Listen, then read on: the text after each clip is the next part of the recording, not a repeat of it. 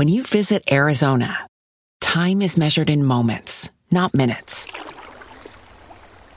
Like the moment your work stress disappears as you kayak through the canyons. Or the moment you discover the life-changing effects of prickly pear chocolate. But nothing beats the moment you see the Grand Canyon for the very first time. Visit a new state of mind. Learn more at hereyouareaz.com.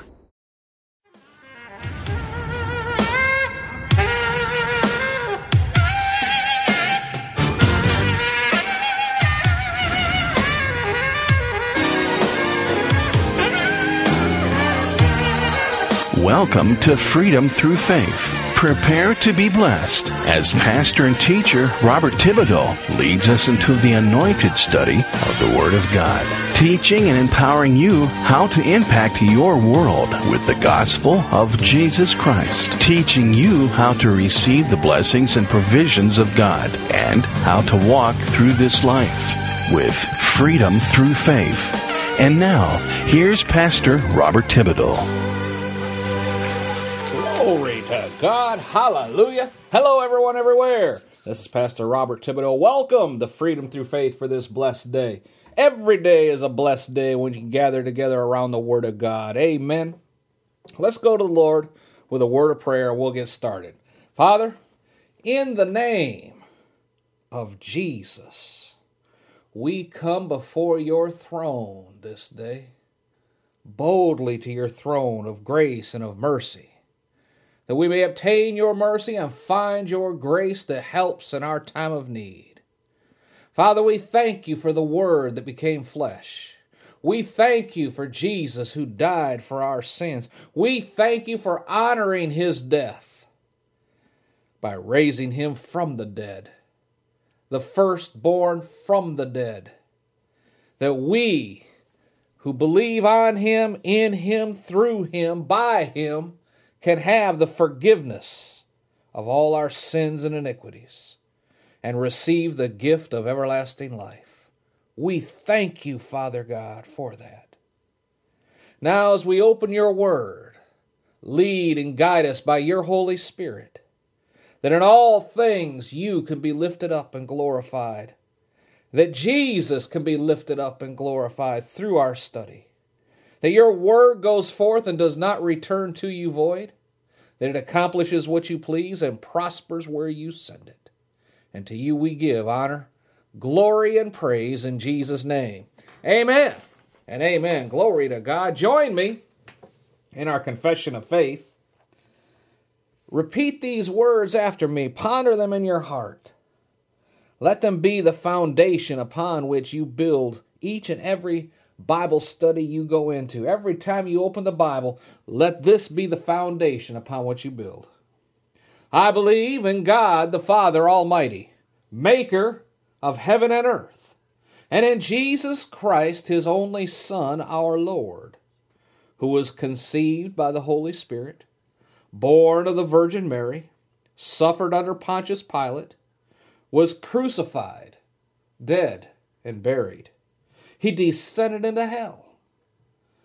And the third day he rose again from the dead. Hallelujah. He ascended into heaven and sits now at the right hand of God the Father Almighty, from where he's coming soon to judge the living and the dead. I believe in the Holy Spirit. I believe the church is the body of Christ.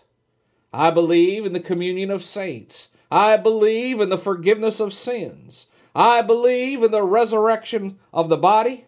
And I believe in life everlasting. In the name of Jesus we pray. Amen and amen. Hallelujah. Get your Bibles. Turn with me to Luke chapter 4, verse 18. This is going to be the first session of a couple of weeks. I don't know if it'll be 2 weeks, 3 weeks, 4 weeks. It'll be as long as the Lord tells me to go on.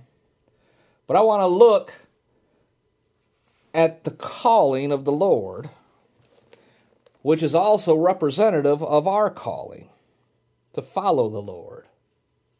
Where Jesus after the temptation and all that, came to his hometown. And we covered this in detail. I'm not going to go through it. If you missed the study on the authority of Jesus, about the boyhood of Jesus, about how he was raised, they just didn't hand the scroll to any Tom, Dick, or Harry that walked into the church or into the synagogue. These scrolls were precious, and they were only handed to rabbis. So Jesus is recognized as a rabbi when he is handed this scroll. And he said, "The Spirit of the Lord is upon me, because he has anointed me to preach the gospel." And then it goes through who he's supposed to preach the gospel to the poor, to the brokenhearted, to the sick.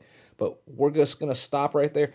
Today's study is the Spirit of the Lord is upon me because he has anointed me to preach.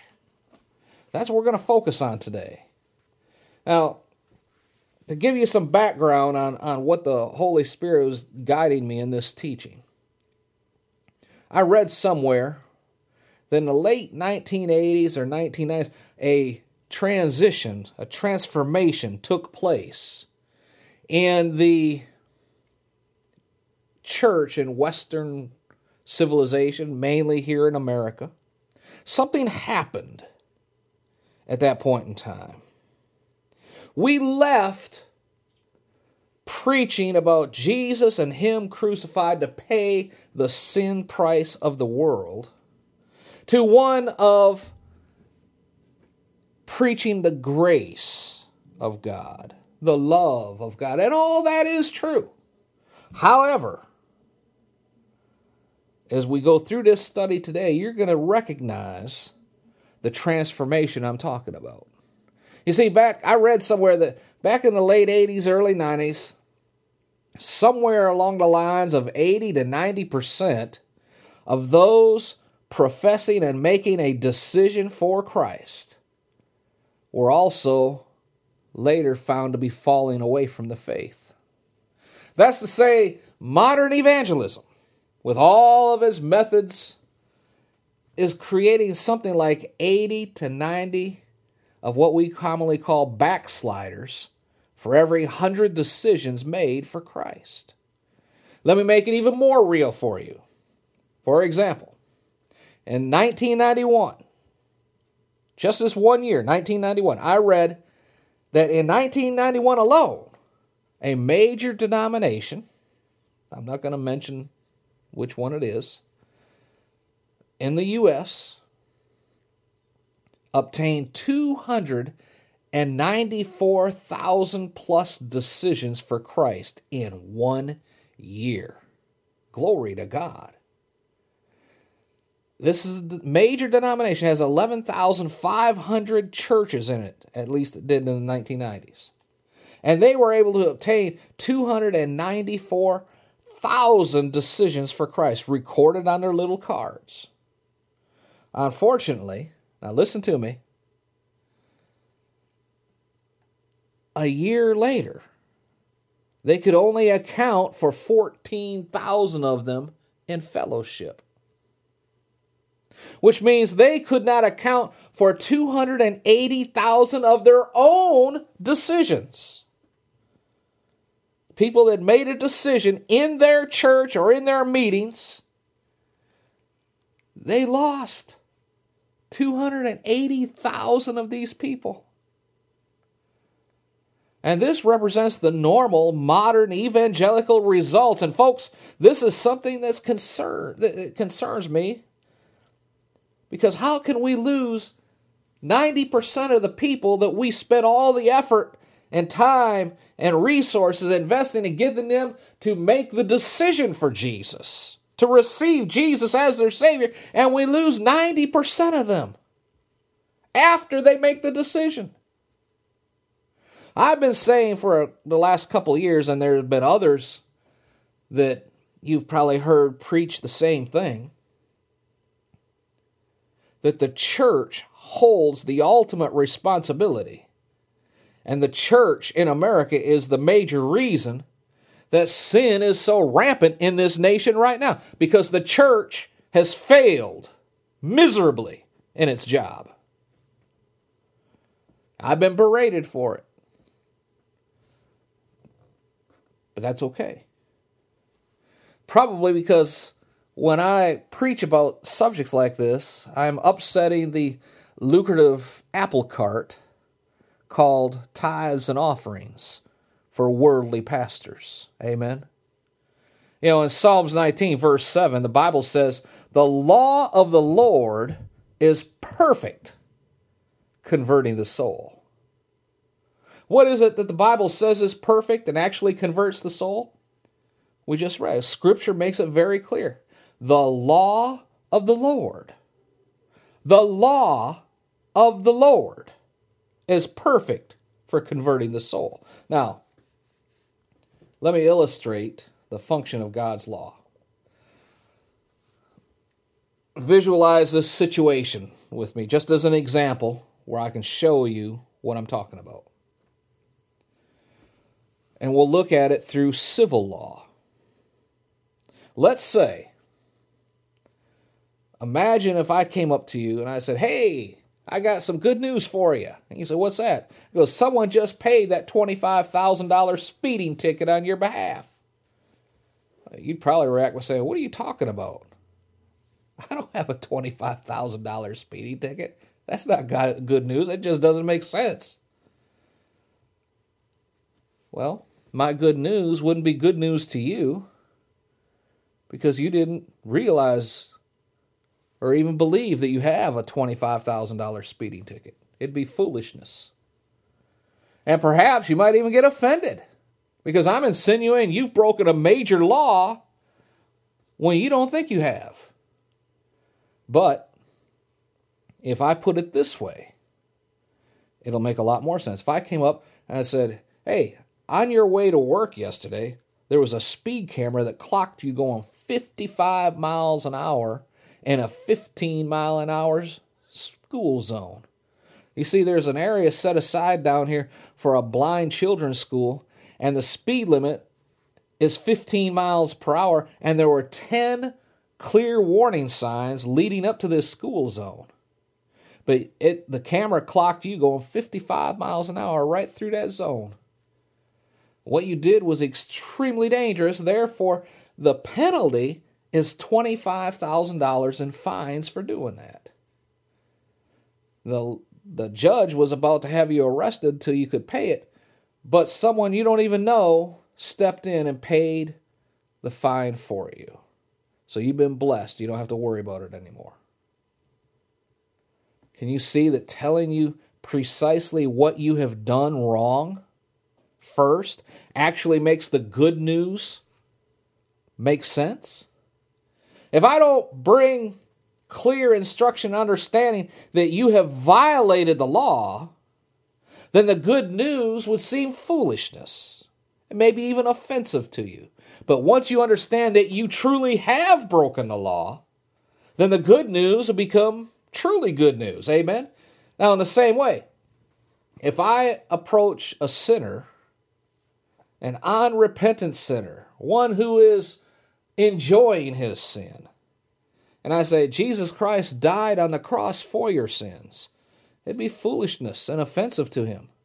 Foolishness because it doesn't make any sense. But the Bible says that the preaching of the cross is to them that perish foolishness. In 1 Corinthians chapter 1, I believe. But it's offensive to him also because I'm insinuating he's a sinner and he doesn't think he's a sinner. As far as he's concerned, there's a lot of people in this world far worse than him. But if I take the time to follow in the footsteps of Jesus, it may make more sense to him. If I was to take the time and open up the law, the 10 Commandments, and show this sinner precisely what he is doing wrong, that he's offended God by ignoring his law, violating his law, then when he becomes, as James says, convinced of the law that he's a transgressor, in James 2:9, then the good news of the fine being paid by Jesus is no longer foolishness. It's no longer offensive to him. It'll be what Romans 1:16 says, the power of God unto salvation. Amen? Now, let's look very quickly at Romans chapter 3, verse 19, with these things that I just talked about in mind. Let's look at some of the functions of God's law for man. Romans chapter 3, verse 19 says, now we know that whatsoever things the law says, it says to them who are under the law, that every mouth may be stopped, and all the world may become guilty before God. So we see one function of God's law is to stop the mouth, or in other words, to shut people up. To stop sinners from justifying themselves, saying, there's plenty of people worse than me. I'm not that bad of a person. No, the law shuts the mouth of self-justification and leaves the entire world, not just the Jews, but the whole world, guilty before God. Amen. And in verse 20 it says, therefore, by the deeds of the law there shall be no flesh justified in his sight. For by the law is the knowledge of sin. So God's law tells us what sin is. 1 John 3, chapter 4 says, sin is transgression of the law. Romans 7, verse 7 says, what shall we say then? Is the law sin? God forbid. No. I had not known sin but by the law. Paul says, I didn't know what sin was until the law told me what it was.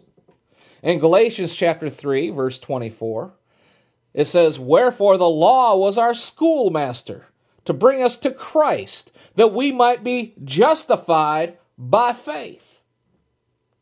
You see, God's law acts as a schoolmaster that brings us to Jesus, that we might be justified through faith in his blood.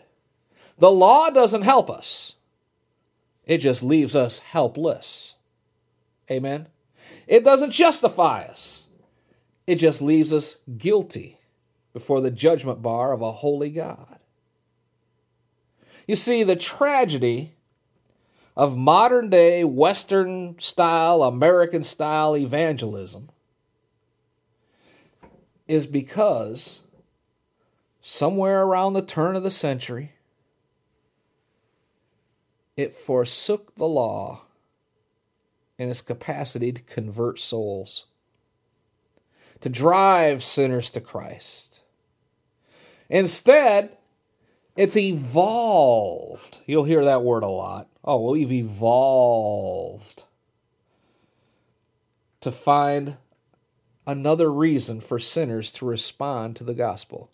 You know, you hear me berate the purpose-driven church and all that. The theory behind it makes sense to the natural man, but it's not biblical.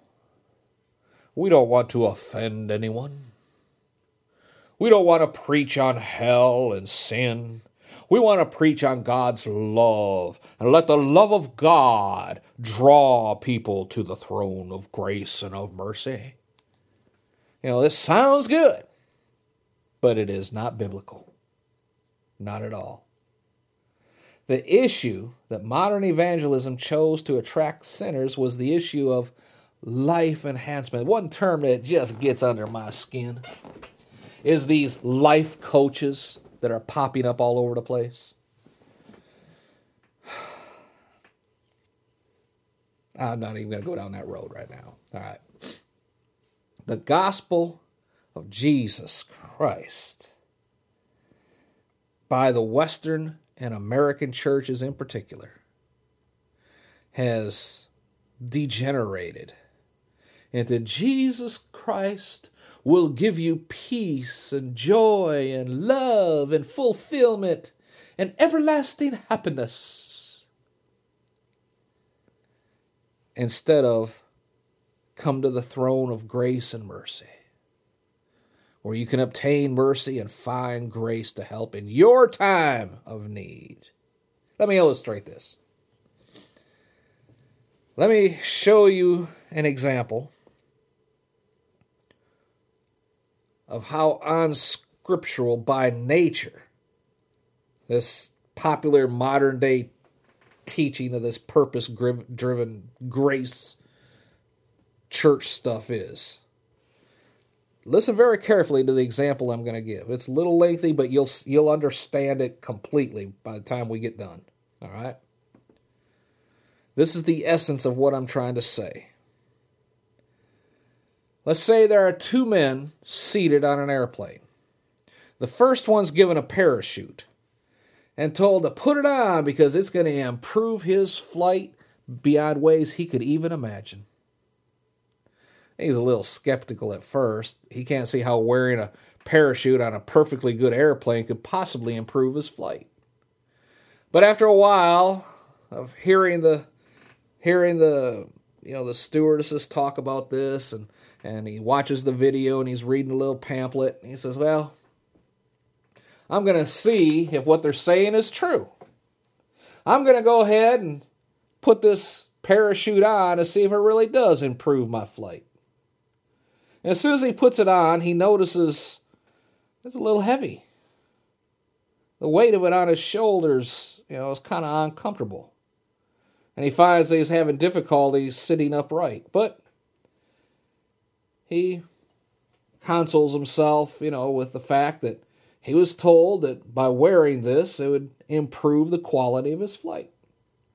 So he decides to give the thing a little time and see what happens. As he is waiting, he looks around and he notices some of the passengers are pointing at him and laughing at him because he's wearing a parachute on a perfectly good airplane. And he begins to be embarrassed and actually humiliated a little bit. So they continue to point and laugh at him. He just can't stand it any longer. He takes it off and slings it under his seat, throws it under the floor, the seat in front of him. You see, disillusionment and bitterness begin to fill his heart. Because as far as he was concerned, he had been told an outright lie. The second man is also given a parachute, but he's told something different. He's told to put it on because at any moment, he could be jumping from the 25,000 foot altitude that the plane's flying at. And that he won't know when it's going to happen. He just knows it will happen. So he gratefully puts the parachute on. He doesn't care about the weight on his shoulders, nor about the fact that he can't sit upright in his seat. His mind is consumed with the thought of what's going to happen to him if he jumps out of the plane without a parachute. Because the law of gravity would quickly take over. Now for just a moment, let's analyze the motive and the result of each one of these men's experience. The first man's motive for putting on the parachute was because of the promise it would improve his flight.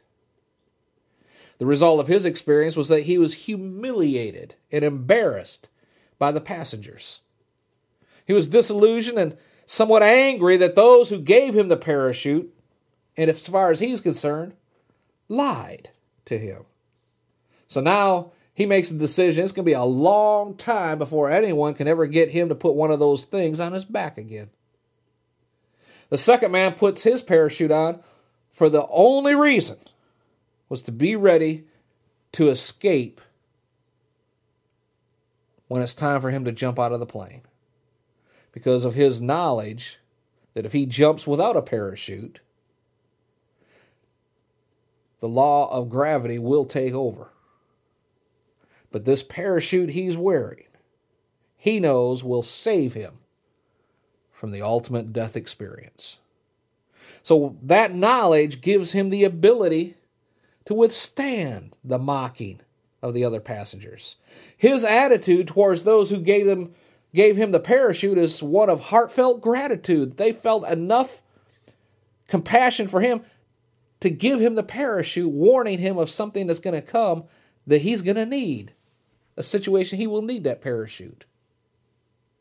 Now let me rephrase that in the modern gospel evangelism taking place today. It says, put on the Lord Jesus Christ. He'll give you love and joy and peace and fulfillment and everlasting happiness. In other words, Jesus will improve your flight or your life here on this earth. So the sinner responds, hey, who doesn't want that? I'll try it out. I'll experiment with it. We'll see what happens. And so he puts on the Savior to see if the claims made are true, if receiving Jesus as your Savior will definitely improve the quality of your life on this earth.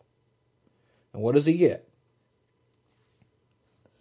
Exactly what the Bible said. Exactly what Jesus said. Jesus said he'd be promised temptation, tribulation, and persecution in this life. The other passengers mock him. People that he knew and grew up with, his friends and those he hangs around with, they all begin to mock him. So what does he do? He takes off the parachute. He takes off his Lord Jesus Christ. He doesn't want to show anybody that he had made a decision for Christ anymore. He's offended for the word's sake, according to Mark chapter 4, verse 17. He's disillusioned and embittered, angry, and quite rightly so. He was promised peace, joy, love, fulfillment, and everlasting happiness, and none of those things is what he got. All he got was trials and humiliation. His bitterness is directed now towards them who told him all of this good news was going to happen to him. And as Jesus said, the latter end becomes worse than the first. Initially, he may have received salvation. He may have received deliverance from the sin that was besetting him. That demon was cast out. But there was never anything substantial to take its place. He was never filled with the Holy Spirit. He was just told the promises. And at first he feels good about himself. And naturally, when something makes you feel good, you want to go and share it. And that's where he begins to be berated and humiliated by his friends and co-workers, to the point where he doesn't want to tell anybody anymore he made that decision. You have just heard a message of encouragement from anointed pastor and teacher Robert Thibodeau with Freedom Through Faith Ministries in Baltimore, Maryland. For more information on the Freedom Through Faith Ministries or to invite Pastor Thibodeau to your church, please visit our website, www.ftfm.org. That's FTFM for Freedom Through Faith Ministries. Again, that's FTFM.org.